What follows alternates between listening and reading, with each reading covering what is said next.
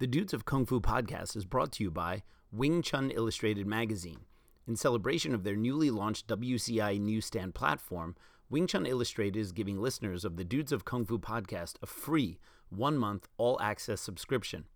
Go to WCInewsstand.com and click the register button in the upper right corner. Use voucher code FREE4U. That's FREE, the number 4, and the letter U, all caps. Don't forget to activate your account by clicking the link in the welcome message. The Dudes of Kung Fu love Wing Chun Illustrated Magazine.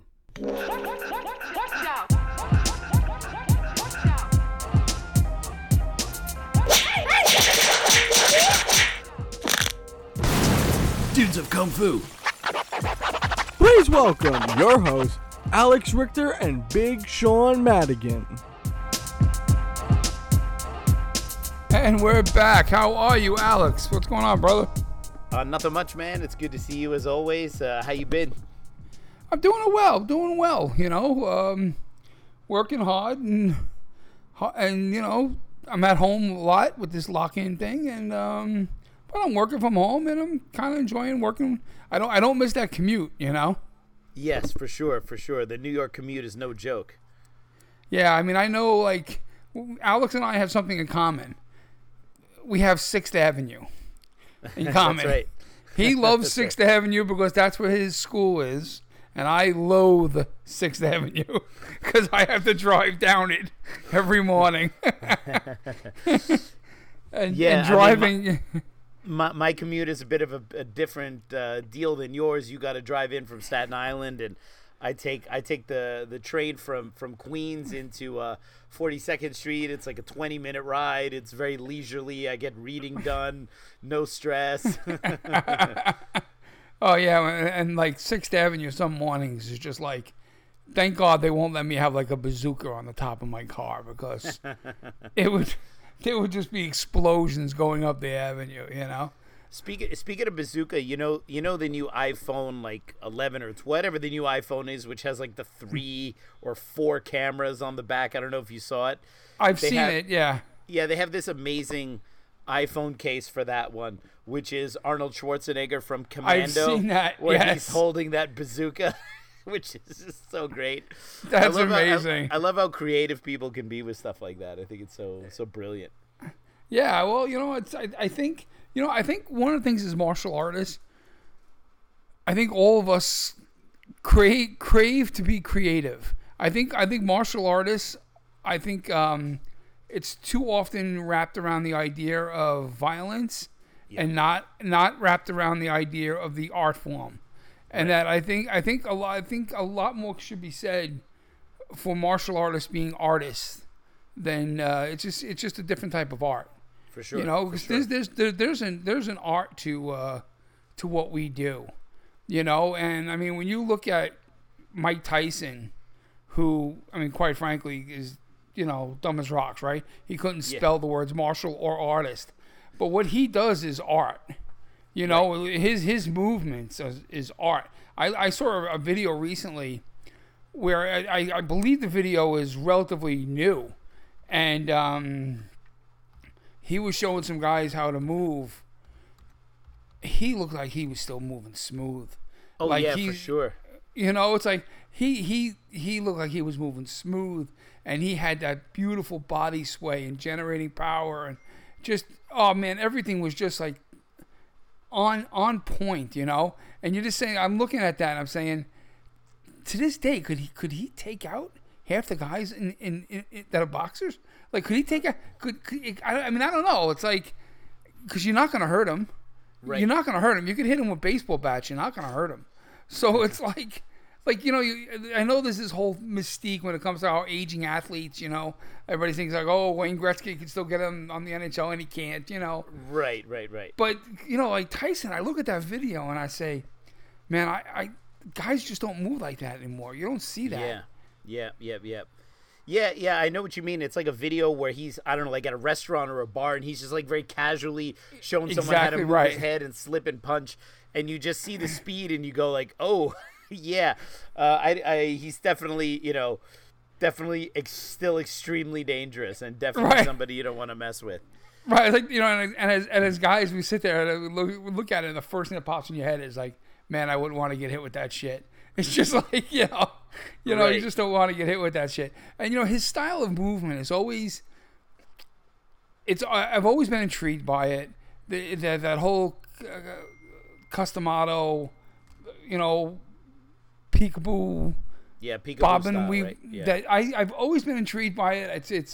It's the way he can move his head back and forth and really gnarl down on a person, really stalk them, and just take control of a ring. He used to be able to cut off a ring with like this kind of ring generalship. I don't know if that's the right word for it, but Yes. where he can cut off angles without touching you. And I really recently had this conversation with a buddy of mine in regards to JKD, how we try and stalk with our footwork and cut off angles, and I should have made the connection to him in looking at boxers or MMA guys that do it, professionally with sport athletics, the way they can, without actually hitting a guy, still with body lean and sway and movement, control an angle, control and manipulate a person, like say, into a corner. Right. Just like stalking type footwork, and I've always been intrigued by that. I maybe it's because I'm more of a, maybe because of my size, and I've never been a big footwork guy because I don't have the dexterity and that a lot of the younger, lighter guys would have. I've always been more of a stalker type power hitter. Definitely a stalker for sure. Yeah. Well, listen, if you keep on posting pictures of you without a shirt, of course I'm going to be a stalker. Oh, you saw that one? That one? Alex, bro. The most recent, no, because I've been working out like a maniac lately. I posted one yes, yesterday. I did see. Yes, Yeah. I did see that. Yes, Yeah, I did yeah. see that. Yes, I did see that. You psycho. But Hey, can I I've tell- always. Yeah. I didn't mean to cut you off, but before I forget, I want to tell you a Mike Tyson story that I heard firsthand from someone, which is sure. kind of insane. And I don't think I might have said it on the podcast. At this point, who the hell knows how many stories we've told or not told. But I'll just put it to you this way. So Tyson was in a movie with Jean-Claude Van Damme a few years ago called it's a kind of an unofficial sequel to The Kickboxer. Like Van Damme did two of them, like Kickboxer Vengeance and Kickboxer Retaliation, and they're kind of like loose sequels to the original Kickboxer he did back in the day. So I happen to know some people who are involved in the production of that film, and Van Damme and Tyson had a fight scene in the most recent one, and I think you could still find it on either Netflix or Amazon Prime. I think it's Kickboxer Retaliation. And there's a scene where they're like in a jail in Thailand, and Tyson and Van Damme have a fight scene. And apparently, while they were filming this fight scene, Van Damme accidentally kicked Tyson like in the head or in Oh the my chops, God. or he punched him or something. And Tyson got angry because he felt it was just kind of a blatant lack of control or something like that, right? Right. And I guess because Tyson had already made martial art movies, remember by this point he had already done Yip Man 3 with Donnie Yen, so he's already worked with like high level Hong Kong like martial arts production teams, right? So he knows Sure. that no matter how good those guys make it look, they're usually pretty safe. I mean, of course, sometimes people get hit or they get hurt during stunts, but the fighting is done, no one is like really punching each other in the face full power. And so Tyson got really angry with Van Damme and kind of like got in his face. And the production team had to come and basically kind of separate everyone. And Tyson was so salty about the whole thing. I guess he didn't want to. He didn't want to continue filming with Van Damme, so they had to shoot the rest of the fight scene using doubles. So they had a double for Tyson and a double for Van Damme. But the crazy part of the story is my buddy, who is the one who told me this story, was with Van Damme after it happened, and Van Damme was like, I can't do the French Van Damme, the Belgian Van Damme accent, but he's like, I don't understand why he gets so upset. It's an accident. These kind of things happen. And why does he have to get so aggressive? But, if he really wants to fight with me, I think this would be a very bad day for him. And then Van Damme proceeded to show my friend exactly how he would, quote unquote, dismantle Mike Tyson had Mike Tyson attacked him. And it was like crazy stuff. Like if he throws the hook, he's going to punch him in the bicep, which is going to take his arm out. And then he's going to do this and do that and do this. And you're just like, oh man, that's definitely something right there. When he told me this story, Van Damme was was there telling him what he would have done. So this is as firsthand as it gets. And I was sitting there just going like, oh my God, I can't believe, it's one thing to be a movie star. It's one thing to be a martial arts movie star. It's another thing to buy into your hype. Now, undoubtedly, Van Damme is a legit martial artist. He had competed in karate in Belgium and very skillful, obviously. But I'm always kind of blown away when people, they cross that valley where they're not in their lane anymore. And it's like, you do realize that Mike Tyson was one of the scariest heavyweight champions that boxing has ever known. And, outside of Muhammad Ali, you have like your gold standards of, because people always talk about in their prime who would beat who, so you got like in their prime Tyson versus Ali, Tyson versus Sonny Liston, Tyson versus Foreman, like all that kind of stuff. Right. But when you talk about in their prime, it's like it's Ali, it's Tyson, it's Liston, it's Frazier. He's one of those guys, Right. And I mean, I'm sure he's boxing, world class. Yeah, I'm sure boxing fans would also say, "Oh, you're forgetting Spinks and you're forgetting that." But what I'm talking about is the average person would say like Ali, Foreman, Tyson, like those are the quick names that come to mind, before you have to before you have to think about it. Exactly. And for Van Damme to basically think that he's gonna, I mean, it's one thing if he thought he could outbox or out kickbox Tyson, but think like he's gonna take one of Tyson's left hooks and punch him in the bicep and like dismantle his arm.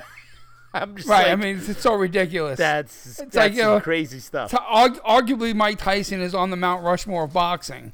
Yes, for sure. and it's but that kind of delusional outlook is kind of common with martial artists when it comes to talking about combat athletics or combat athletes. Because I think I'm trying not to take this too much of a tangent. I think one of the things that JKD and Wing Chun have in common is that they're both based on a kind of boxing system.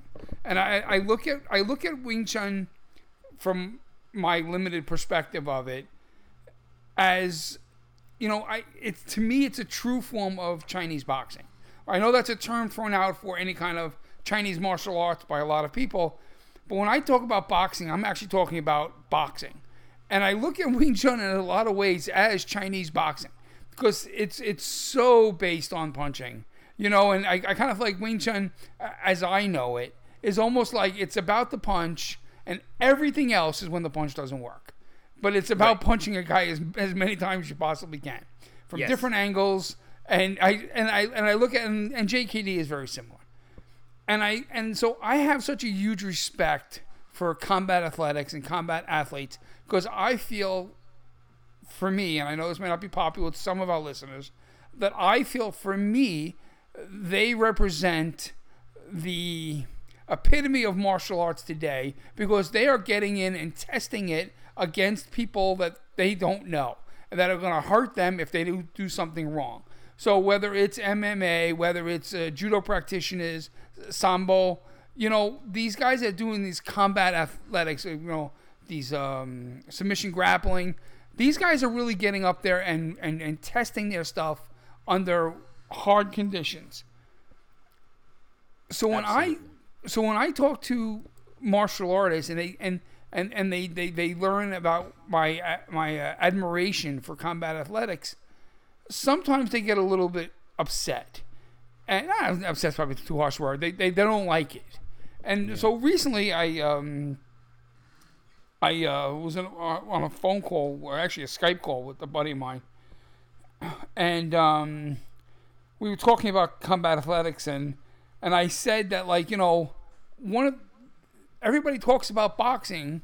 Martial artists love to talk down about boxing, that it's got all these rules and they would do this and they would do that, but they can't stop most boxers. And he said, what do you mean? And I'm like, if you take the average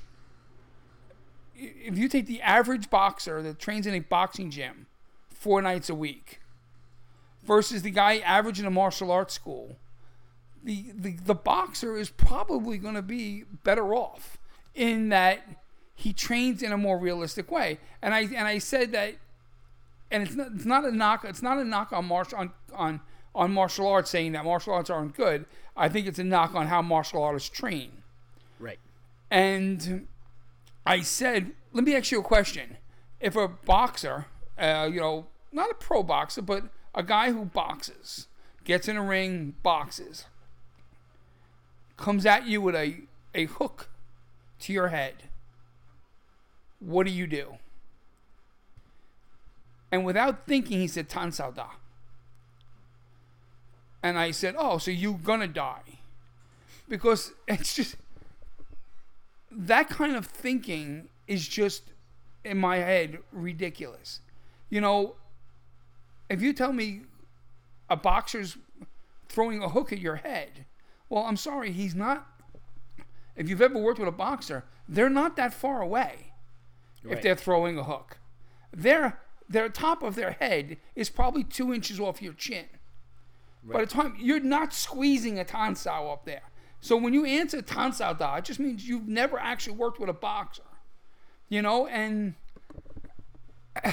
I think martial artists, if they're gonna want to say that they're teaching someone if their goal is to be the best fighter, they have to start adding in more combat athletics into their kung fu training. They don't have to change their kung fu, but they have to kind of maybe change the way that they're training their kung fu. Right. It's one of the reasons I've been up to your school, and I don't remember. Before I say this, I don't remember, but I'm gonna bet you got a heavy bag up there. I have a bunch of heavy bags. Thank you. See, I fucking knew it, okay? And I don't remember, but I knew it. Because to me, a kung fu school that doesn't have heavy bags is just, there's something wrong with that. You know what I mean? There's something wrong with that. And there should be heavy bags. Ideally, there should be a lot of equipment like that.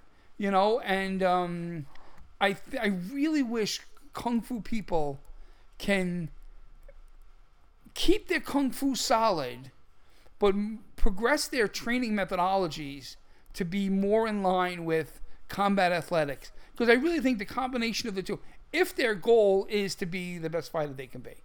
Again, with that as the stipulation. If your goal to do kung fu is not that, if your goal to do kung fu is just for the beauty of the art, if your goal to do kung fu is to get out of the house a couple of nights a week and socialize, and that's all awesome. I'm not knocking that at all. In fact, I think that's a beautiful thing. But if your goal is to be the best fighter you can be, well, then you have to add some combat athletics to your kung fu. And I love the fact that you say you got a bunch of heavy bags, because that just solidifies the fact that your school is the best school in the fucking world. It's just like, well, no, because it's the truth. Because it's got, I've said that since the first day I was up there, that when I walked into your school, it was kind of like this combination of old school kung fu and modern boxing gym. Right. And that's really where, it's really where kung fu needs to be. And for those of you sitting here and saying, oh, Sean's just blowing smoke up Alex's ass, trust me, I have no problem insulting Alex 24/7. as anyone who listens to our podcast regularly knows. Right. I mean, I could go 20 minutes on his haircut alone right now. But the fact of the matter is there is a reason why his school is incredibly popular. And I just that idea of combat. Kung Fu needs to modernize. They have to modernize their training methodology. Does that mean do away with the long pole? Of course not. I'm not saying do away with the art. but modernize how you're training. Right. You know, it's just very important. Yeah, absolutely. Speaking of modern, did you have a chance to see the UFC with Joanna and Zhang Weili, that fight? Okay, so I saw some of it. I have not watched the whole fight. I didn't order the fight that night.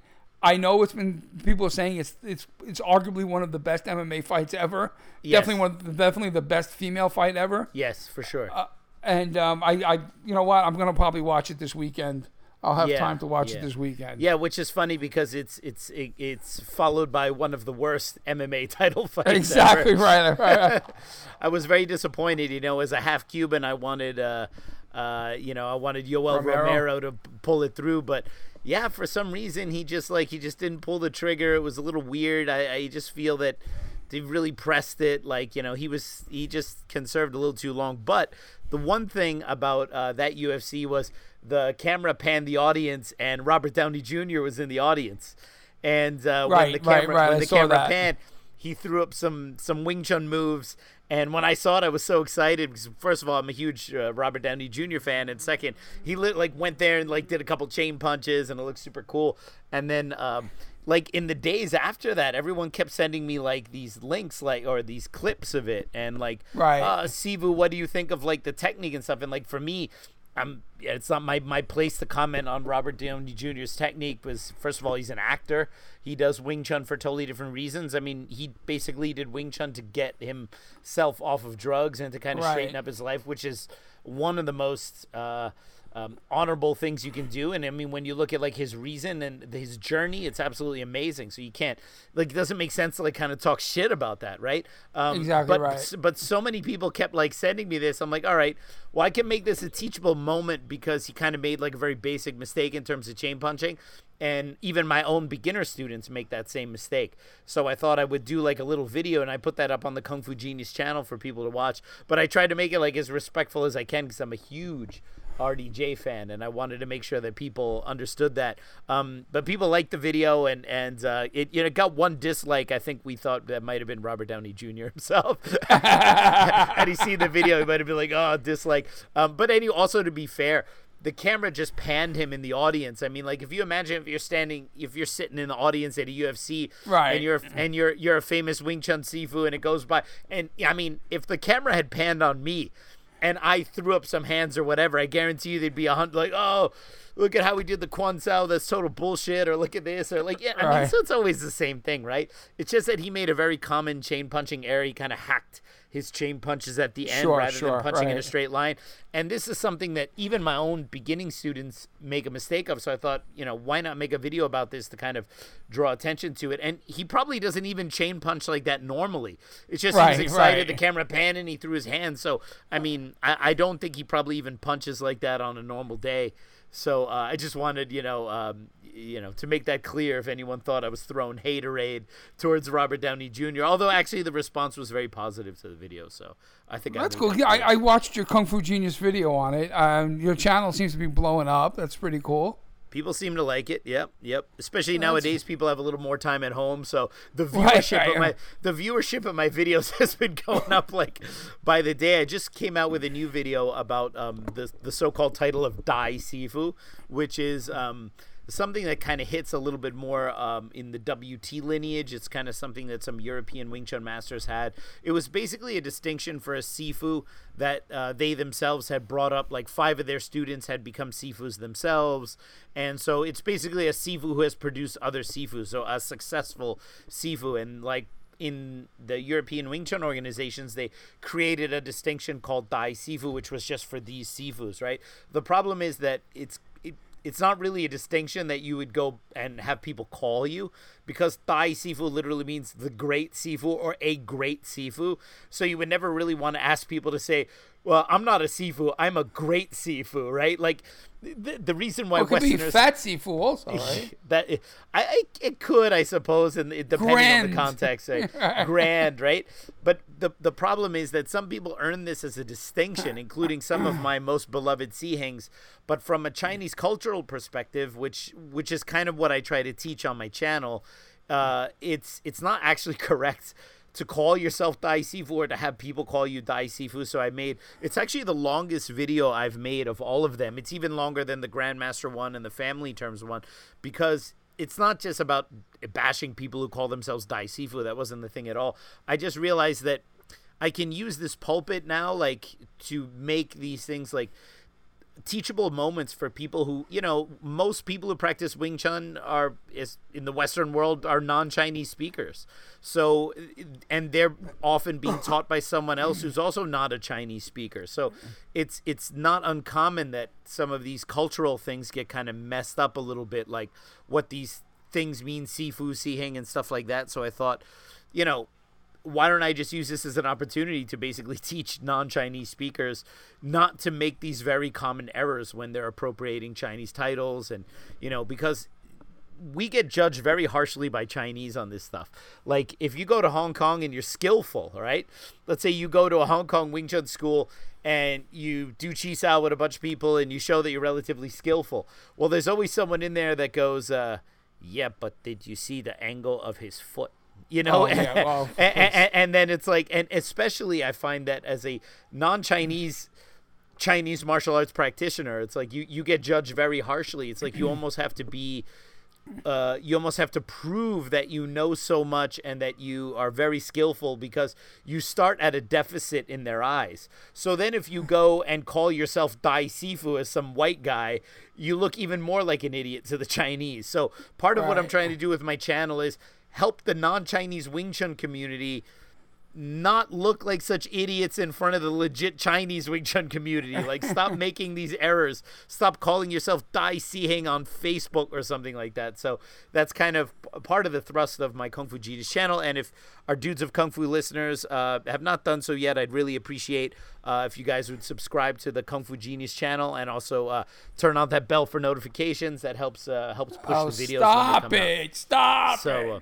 Turn on the bell for notifications. You have to. Hey, YouTube, well, you might not know about this. I'm breaking your balls. YouTube has changed the algorithm to favor all the big companies like NBC, ABC, all these kind of things. And what they've done is, even YouTube channels that have millions of followers, but they're not like CNN or ABC or something like that, they've been like canceling followers from those people, and people don't get notifications on channels that they subscribe to, because YouTube is really messing with the content providers in favor of these people who are like the big corporations. So even if you subscribe to a channel, that doesn't necessarily mean that YouTube is going to let you know when a new video is up. So it's like you have to go to YouTube, subscribe, and then you have to hit the bell for notifications.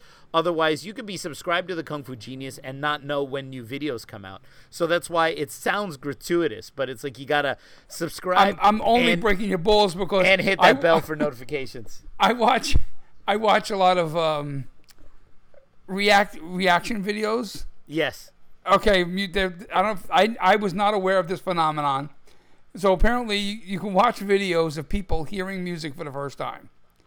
And I love to watch people listen to Chris Stapleton, who's a country music singer. I love watching people listen to Chris Stapleton's Tennessee Whiskey for the first time. And and you see, like, especially people that have never listened to, they're like, oh, I got to listen to this country music song. And it's literally the best song in the world, sung by the best singer in the world.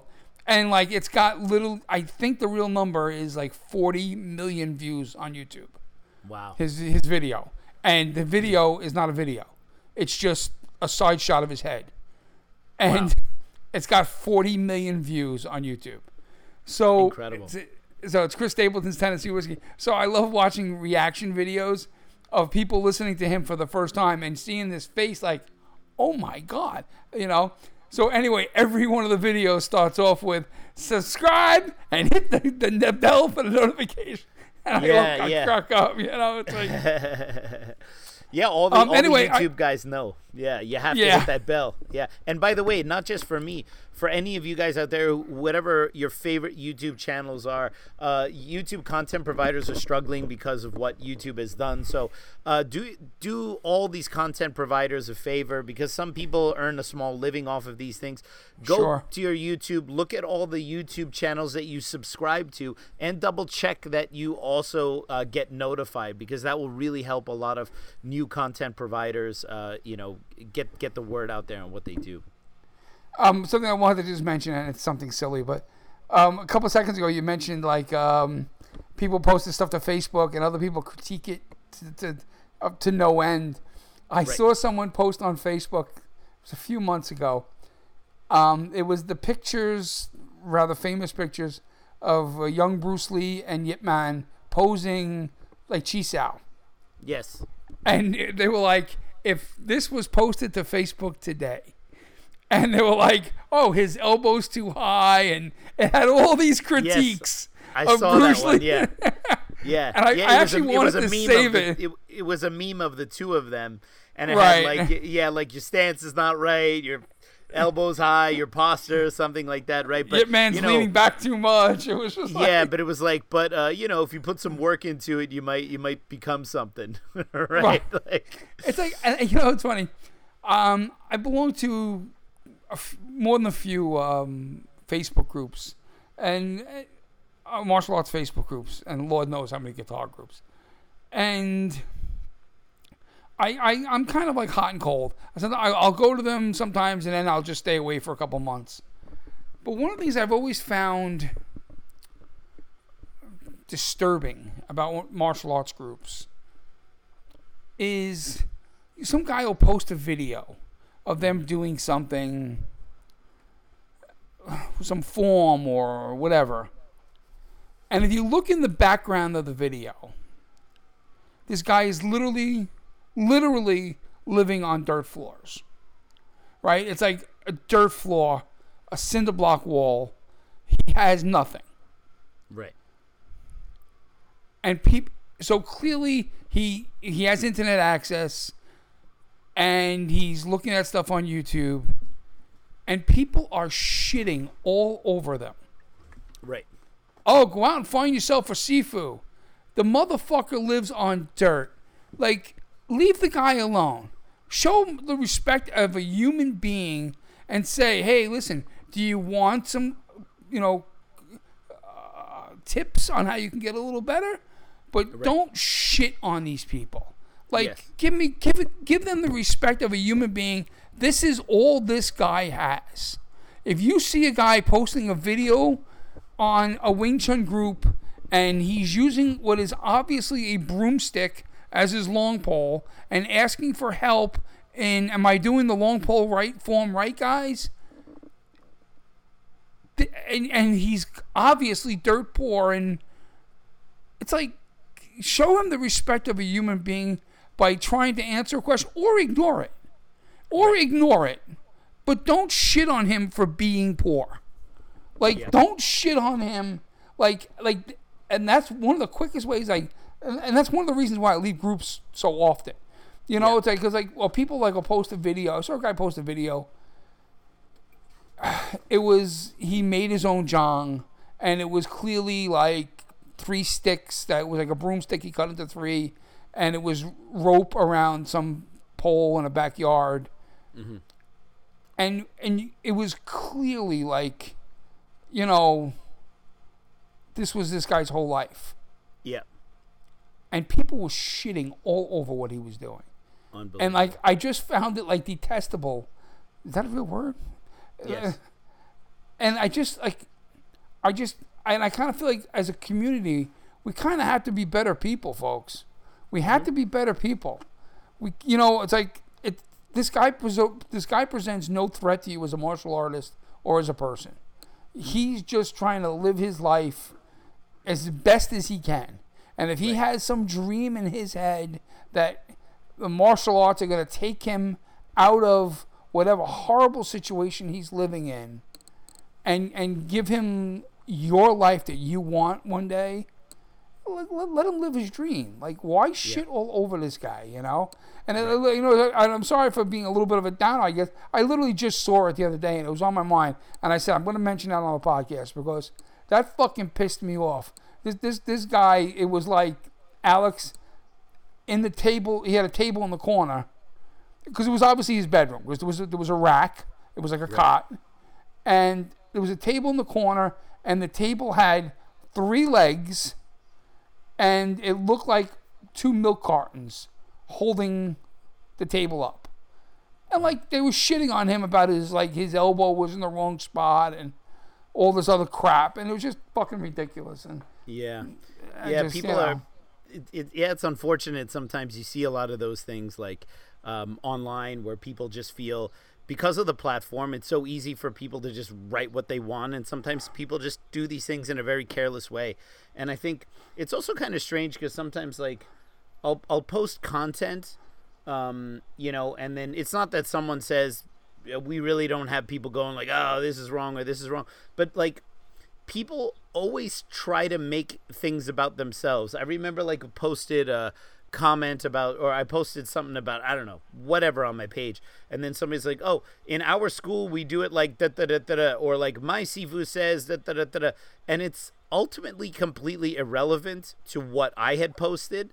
Right, like, right. People, you know, like remember when you were a kid and like a teacher would ask like, does anyone have any questions? And then there was always that one person who raised their hand, not to ask a question, but to like tell something about themselves, you know. Right, exactly. And it's kind of like like, so I don't know how to respond. It's like, because the problem is people have a really hard time stripping away their biases when they look at something. So you see a poor kid using a broomstick as a long pole in a third world country, and right. The immediate thing is, well, the way I learn long pole is this way. Like, it's like, dude, look at the video for what it is. Right, look exactly at right. the contents of what you're seeing and realize that your worldview about the long pole has absolutely no relevancy in the thing you're looking at right now.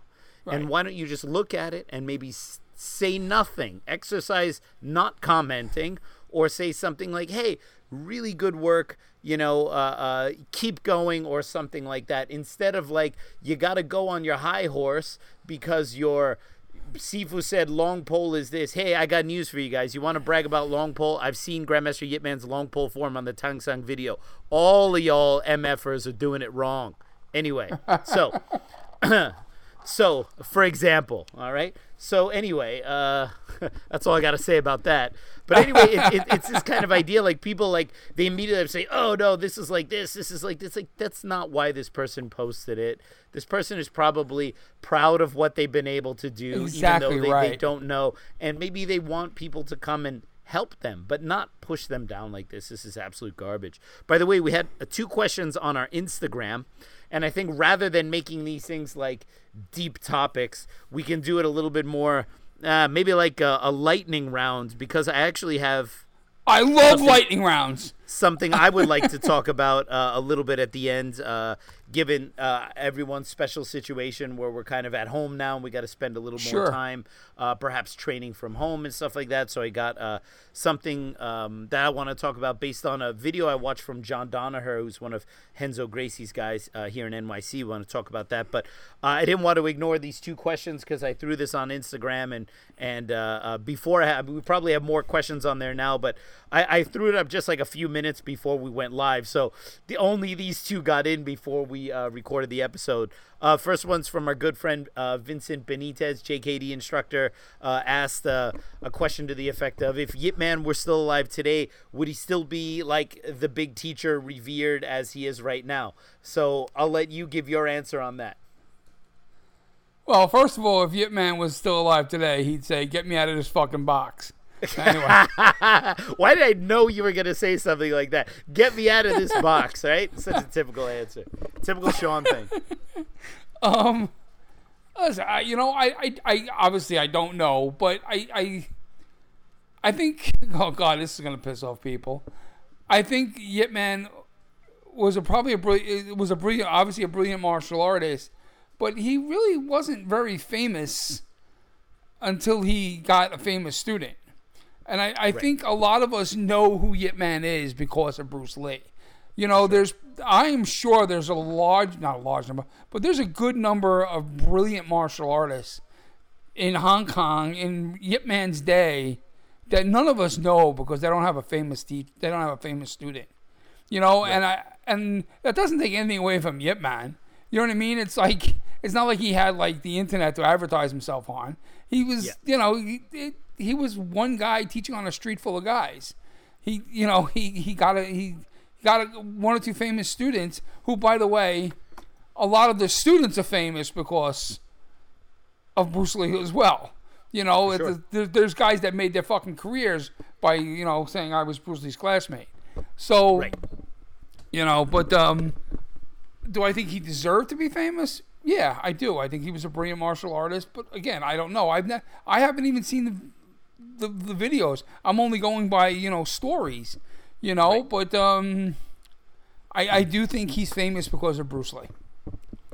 Yeah, for sure. I mean, I think the funny thing is there's some other Wing Chun styles in Hong Kong not related to Yip Man that are always very salty. Like, oh, if Bruce Lee didn't have Yip Man, if Yip Man didn't have Bruce Lee, he wouldn't have been famous. It's like, okay, if he didn't have a student who was totally awesome and went out and became famous because of his skills, it's like nobody was stopping you from training someone who is really so skillful that the world took notice, right? So I always feel that that's a little bit of jealousy, a little bit of haterade. Sure, maybe Grandmaster Yip Man was lucky that he got Bruce Lee as a student, but it is what it is. You can't do anything about it, right? And I always feel that these guys get kind of salty about it in hindsight. At the time of Grandmaster Yip Man's death, he was relatively well known in the Chinese martial arts circles in Hong Kong, but not necessarily super well known outside of Hong Kong, right? At Yip Man's funeral, you had Han from Enter the Dragon. Sek Kin was at Yip Man's funeral. And so were basically all the tops of the martial arts society in Hong Kong at the time. You had Chan Sao Chung, who recently passed away, who was the Grandmaster of Tai Seng Pek War. You had all like the famous Grandmasters, Tam Hon, all these guys were at Yip Man's funeral. So he was very well known in the martial arts circle in Hong Kong. But outside, yeah, his name recognition really came because of Bruce Lee. And if we're honest, the entire reason why they made the Yip Man movies, or I shouldn't say the entire reason, because Wong Kar-wai did want to make a movie about Yip Man specifically, but part of the reason why they decided to make movies about Yip Man is because the Lee estate controls all the rights for Bruce Lee. So how do you make a story that's connected to Bruce Lee without going through the Lee estate? You make it about his teacher. So that was part of the reason why the Yip Man movies even became popular, partially because of Bruce Lee and partially because they can't really make movies about Bruce Lee without the Lee estate's blessing. So this was kind of their way around it. And so it again kind of bounces back to Bruce Lee, right? So if Yip Man were still alive today, I don't know if he would be quite as famous. First of all, he'd be super, super old. But but here's the thing, and maybe it sounds kind of harsh, but I mean, first of all, Grandmaster Yip Man died at a relatively advanced age of throat cancer, so it's not like he died prematurely like Bruce Lee did. But sometimes someone's death has a lot to do with their legacy. I mean, think about it. This is maybe a weird example, but imagine if Van Damme had passed away after Cyborg. All right, so he did like Bloodsport, Kickboxer, Cyborg, all these amazing movies when he was still young and really good looking and super fit. Imagine something had happened to him. Like you picked a fight with Mike Tyson? Yeah, can you imagine? But can you imagine how much more elevated his status would be? And every martial artist that would come out would be like, "Yeah, is he as good as Van Damme?" You know what I mean? Because Van Damme died, let's say in this scenario, would have died early, and people would only remember him at his peak, good looking, well trained, and they wouldn't see him as he started to make some films that were not that great, as he descended into drug abuse, as you know, and he has his career has kind of come back, he's kind of bounced back, but like there were a bunch of hard years there. But imagine if you never saw that. Imagine if Elvis had died before he started to decline, rather than him dying imagine Elvis died in like 1969. He would be even bigger, arguably, than he is now, because you would not have seen him drunk on stage, acting weird, shooting holes in cars. Like, he wouldn't have gone through that, right? So sometimes people die just at the right time, and sometimes they die a little bit too late. And I think in Grandmaster Yip Man's case, it is what it is. It worked out for him, so to speak. Sure. I mean, his kids never had to get a job, right? So right.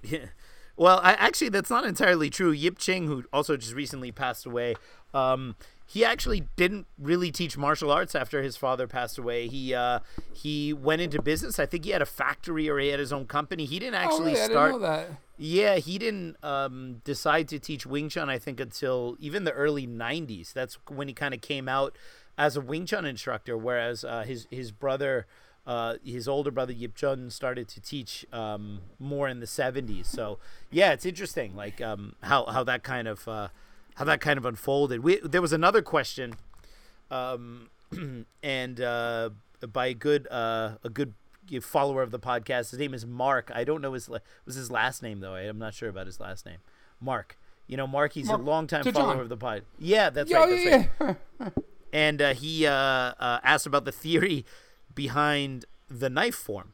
And so, we actually did a podcast way back. I guess it was in our first season or maybe second season. We did an entire episode on the knife form. But you know what's funny? A lot of listeners to the podcast, they ask us a lot about the forms. I'm thinking maybe we should probably revisit doing an episode on Siu Nam Tao and Chum Kiu and stuff like that, because I really think, because those episodes were very popular. Yes. And I really think and people don't go back and listen to the old stuff, and maybe we would have a little bit of a fresh perspective, and yes, like Mark for sure. Mark DeJohn Williams just brought up, he has a question about saying about the knife form. I think we really should plan that out again.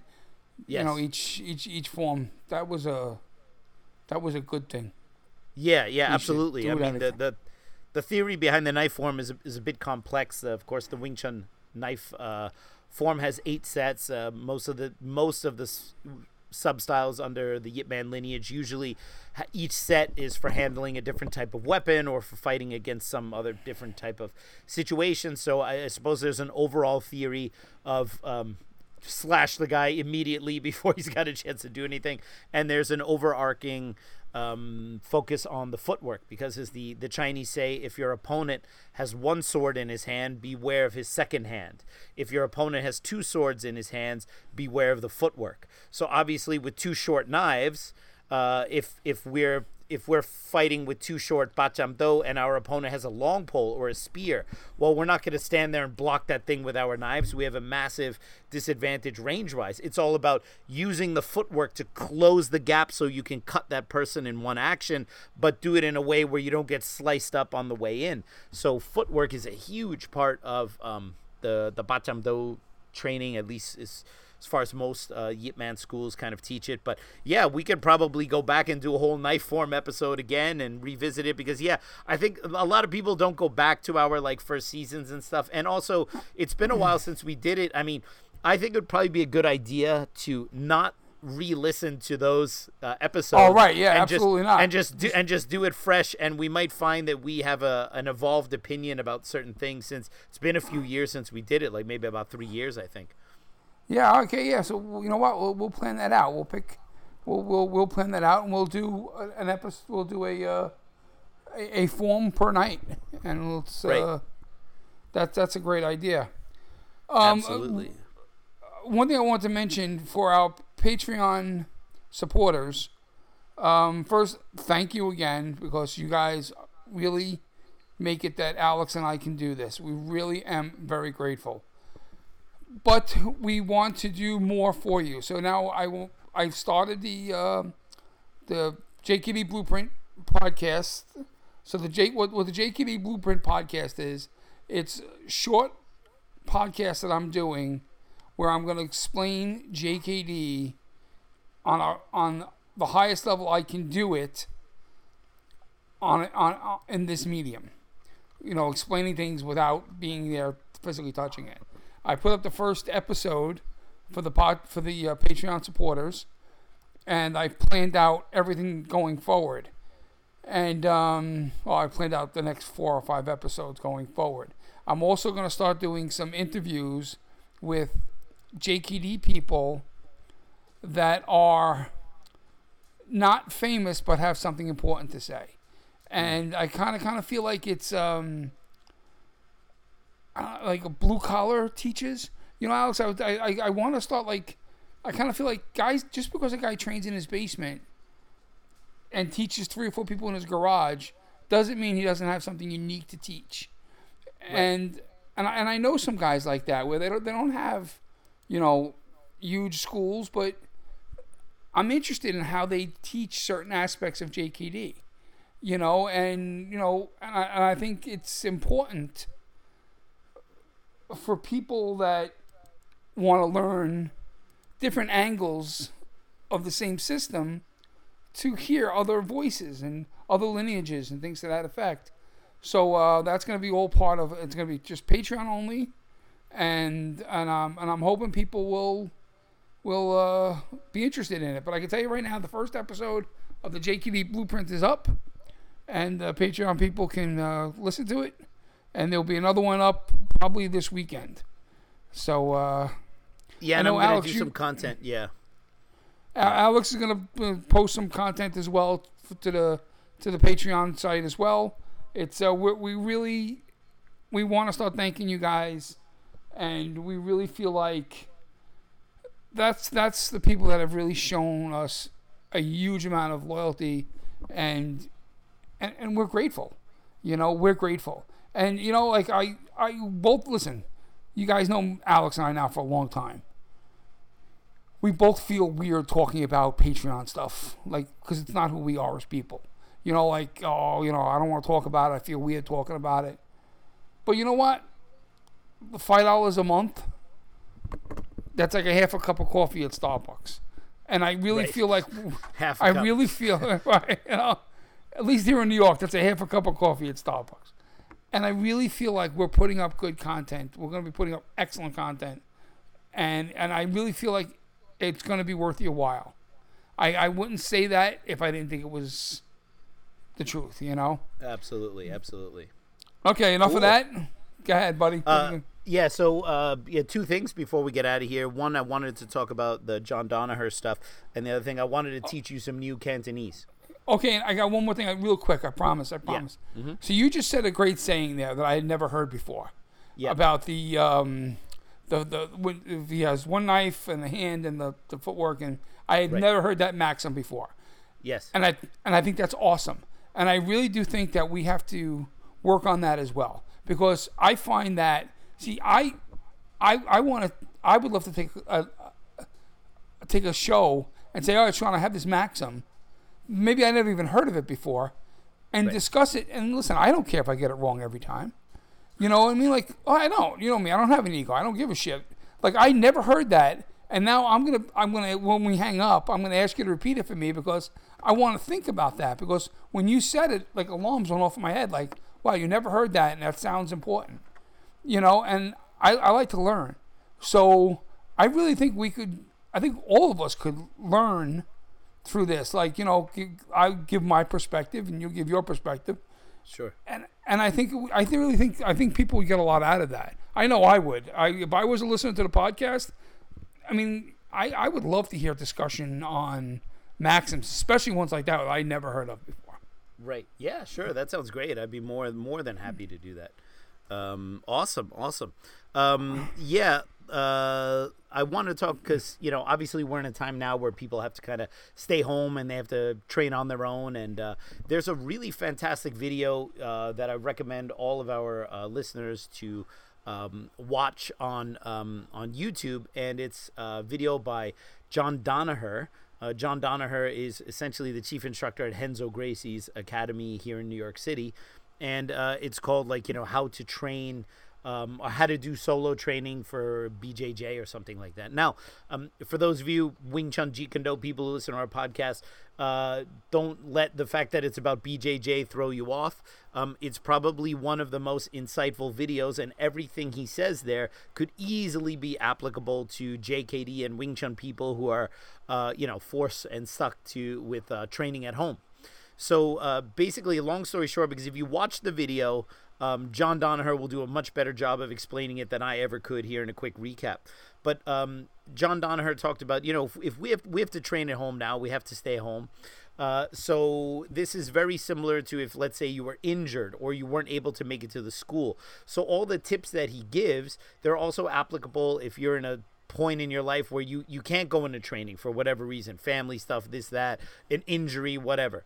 So there are basically 3 things we can do to make sure that we maintain our skills when we are not in the school. And perhaps if you really follow these, you may even be better when you come back from this layoff from training. Obviously, we don't really have our training partners. We can't really do sparring, that kind of stuff. But there are 3 things that everyone can do right now to kind of keep up your skills. The first one is to continue doing some kind of solo training that is specific to your martial art. So, for Wing Chun or JKD people, footwork and movement and combinations and forms and all that kind of stuff. And in addition to doing that solo training, also think about improving your general movement within your martial art. So, if there's a way you can train the power of your punches or the power of your kicks, or, anything you can do to push your solo abilities and your coordination, then you're not going to be losing it. The second thing that we can do is make sure that we have a general physical fitness program, or sometimes known as GPP, or general fitness preparation, right? So, or general physical preparation, sorry. And this is something we can do to make sure that our bodies really stay in tip-top shape. So, as simple as every day doing squats and push-ups and sit-ups and pull-ups, or any kind of exercise you can do to keep your body tip-top so that you don't lose that edge. And the third, and perhaps one of the most important things we can all do, is acquire knowledge. So when we're not in a place where we can go into training, we can do our solo training, we can keep our physical fitness up, and we can learn new things. So you can read books, those martial art books that have been on your shelf that you haven't had a chance to read. Well, now's as good of a time as any to start reading them. Going on YouTube and read and watching tutorials and learning new things about movement within your own martial art, within other martial arts. So these 3 things I think are very powerful tools. And John Danaher talked about, he also used this with GSP when GSP had his 2 knee injuries. And also Gordon Ryan, who's a top Brazilian Jiu-Jitsu guy, he had a horrific knee injury and coming right off his therapy for getting his knee back in place, he had to go and compete in ADCC and had one of the best performances of his lifetime. And one of the things that John Danaher did was, and he says it in the videos, he made Gordon Ryan sit next to him and watch the class. And he would say, okay, while 2 people were rolling and doing jiu-jitsu, he'd say, okay, tell me what's going to happen in the next 3 seconds. Because usually people lose skill when their mind is out of it. And you probably know that, Sean. If you take 2 weeks off and you don't think about martial arts at all, and then you come back, you're like way worse off when you come back than if you had just thought about it over time. You think you kind of have scenarios in your head, even if you can't physically practice, but you kind of keep the wheels turning in your head.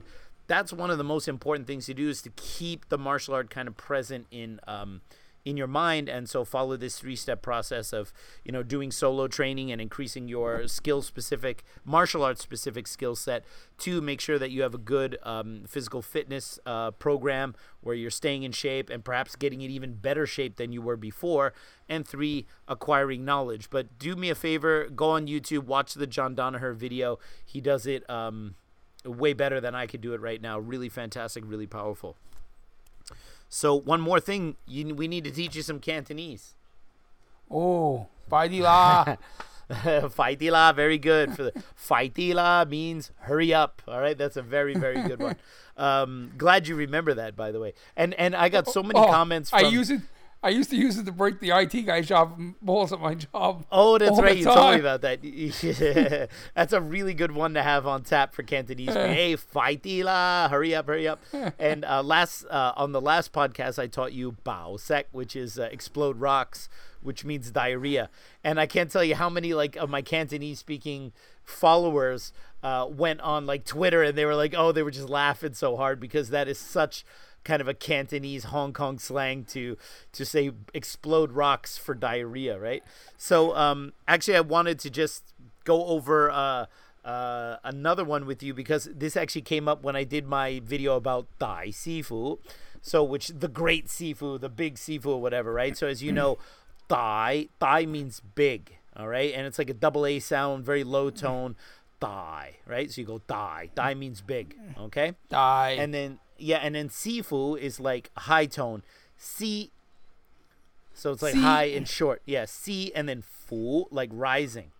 Fu. Yeah, so it's like Dai Sifu. Dai Sifu. Hey, not bad. Dai Sifu, right?